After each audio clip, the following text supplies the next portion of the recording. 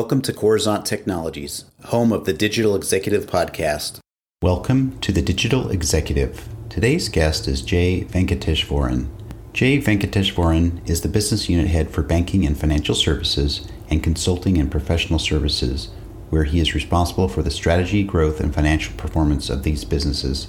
Initially starting at WNS 17 years ago, Jay first worked as a program manager for one of the company's largest clients before moving to the corporate finance department, where he worked on mergers and acquisitions and WNS's IPO in 2006. He also set up the company's investor relations practice before becoming the sales lead for a number of business units and horizontal practices.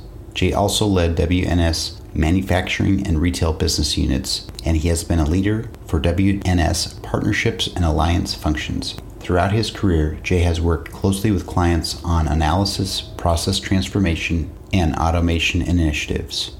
Well, good afternoon, Jay. Welcome to the show. Thank you so much, Brian. I look forward to today's conversation. Absolutely. And I appreciate you jumping on. I know that a lot of times to get schedules coordinated to different executives from around the globe, sometimes it can be challenging, but I'm glad that we were able to get on the show and get some great questions and conversation going for our audience today. So jumping into the questions, Jay, you've got quite the career in technology, in fintech as a leader, and now you're the business unit head, financial services and technology at WNS Global Services. Could you share with our audience the secret to your career growth and what inspires you? Thanks, Brian. That's a great question.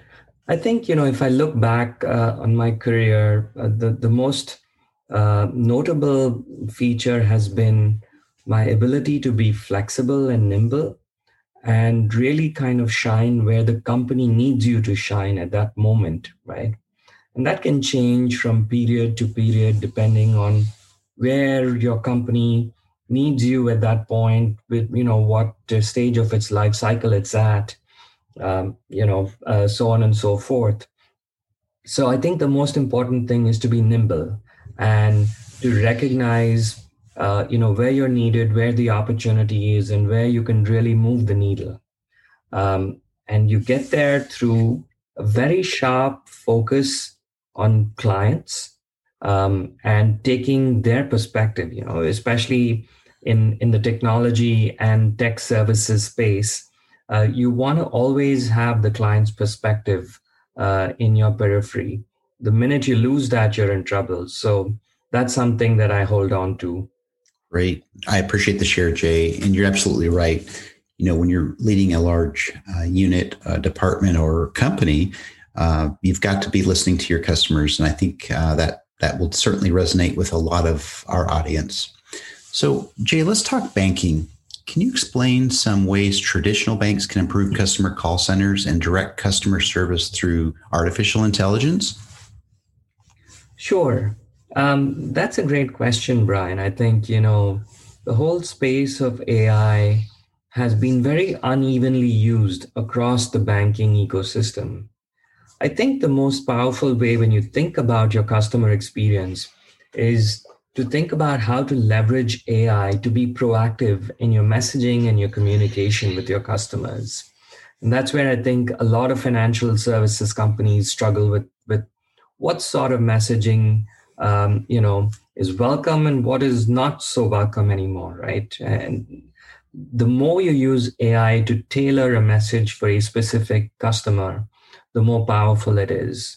So, for example, in areas like managing your debt, right? Whether be it a home loan, a mortgage, or a personal loan, or an auto loan, or a student loan, all of us get thousands of student loan refi calls, right?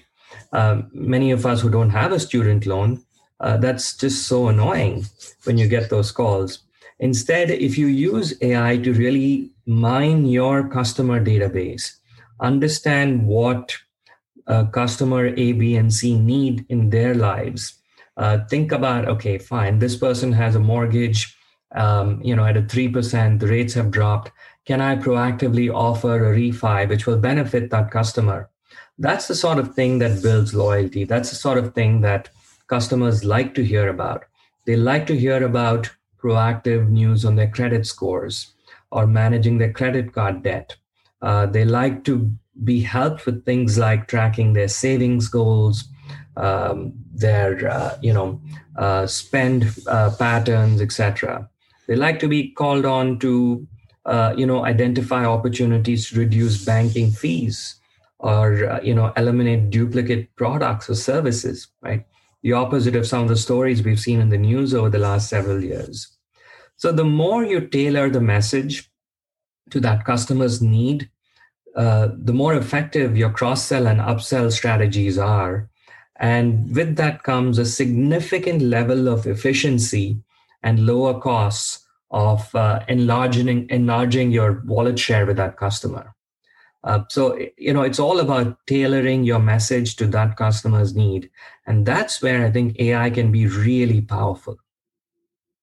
I totally agree with you on that point, Jay. We have to start looking at digging into more of this data. There's just a plethora of it, and we're going to need machines to help us get to the gold that we need to, as you said, customize the message depending on the type of customer or who the customer is. So I appreciate the share on that.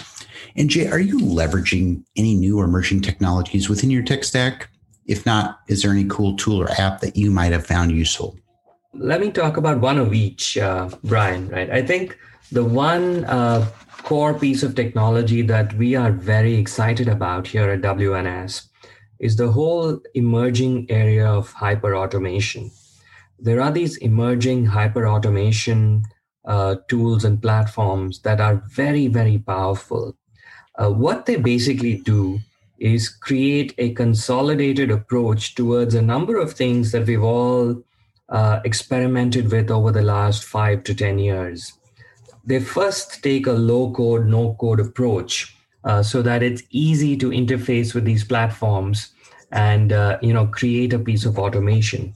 But they don't stop there. What they also do really well is they combine various aspects of technology that we've experienced over the last 5 years, including AI and ML.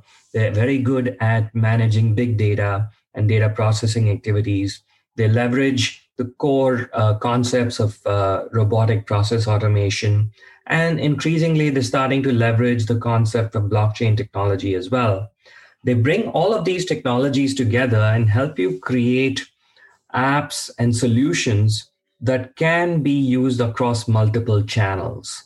So, just think about that for a minute, right? The amount of effort we've all spent trying to automate bits and pieces of our processes and systems and customer experiences using each of these components independently. We've all seen hundreds of AI and ML projects. We've seen separate big data projects. We've seen a huge investment in RPA over the last 10 years. And we're seeing an emerging interest in blockchain. But when a platform can pull all of those components together and help you leverage those across multiple channels of client interaction or customer interaction, that becomes really powerful. That's the reason we are so excited about what hyperautomation can do for banks in the future. Now, looking ahead, right? This is today. Hyperautomation is available today. We're starting to work with many of our customers, our clients on hyperautomation platforms. But looking a little bit ahead into the future, we are very excited about the prospects of blockchain. Blockchain technology has been, in various stages of development over the last 4 or 5 years. But I think now we're starting to see real use cases, particularly in banking and financial services. I think that's the one industry which is most suited to leverage blockchain technology, particularly in areas which tend to be expensive and inefficient. For example, moving money across borders. That process is incredibly expensive right now. People pay anywhere between 4-5% and 10-11%, depending on whether you're a retail customer or whether you're a small and medium enterprise. So the cost is very, very high to move your own money around the world just to pay a bill, or to buy something that's not available in your country, or to transfer money for a personal, to a family member who lives somewhere else. If you can do that through blockchain technology, what currently takes 3 days can be done in 3 seconds. And what costs anywhere between 5 and 6 and 10, 11% could come down to 1%, right? So I think that's the one area which I think can be truly transformational in the financial services world. We're following that very, very closely. And I spend a lot of my time reading up on what's going on, which companies are innovating, what companies like Ripple and Circle and others are doing in this space, how banks as well as fintechs are starting to either work with these sort of innovators or find their own sweet spot and innovate in-house.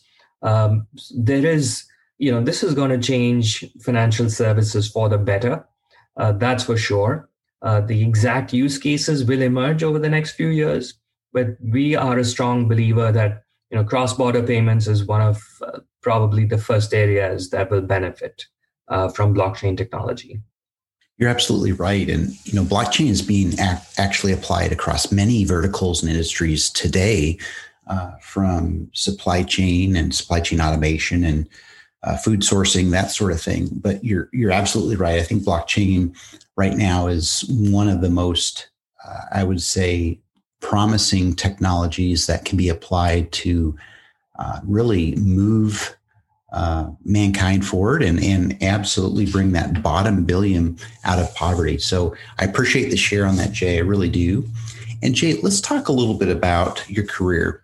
Wrapping up here, can you share something from your career experience that would be helpful for those looking to grow their career in technology or leadership?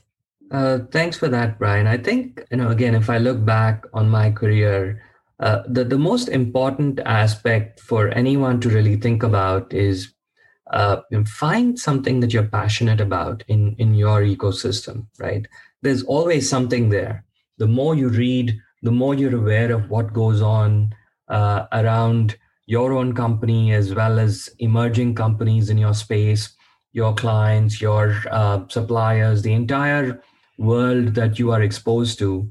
I'm a very avid reader, especially of these sort of trends and what other companies are doing, what innovators are doing, because that really gets me inspired.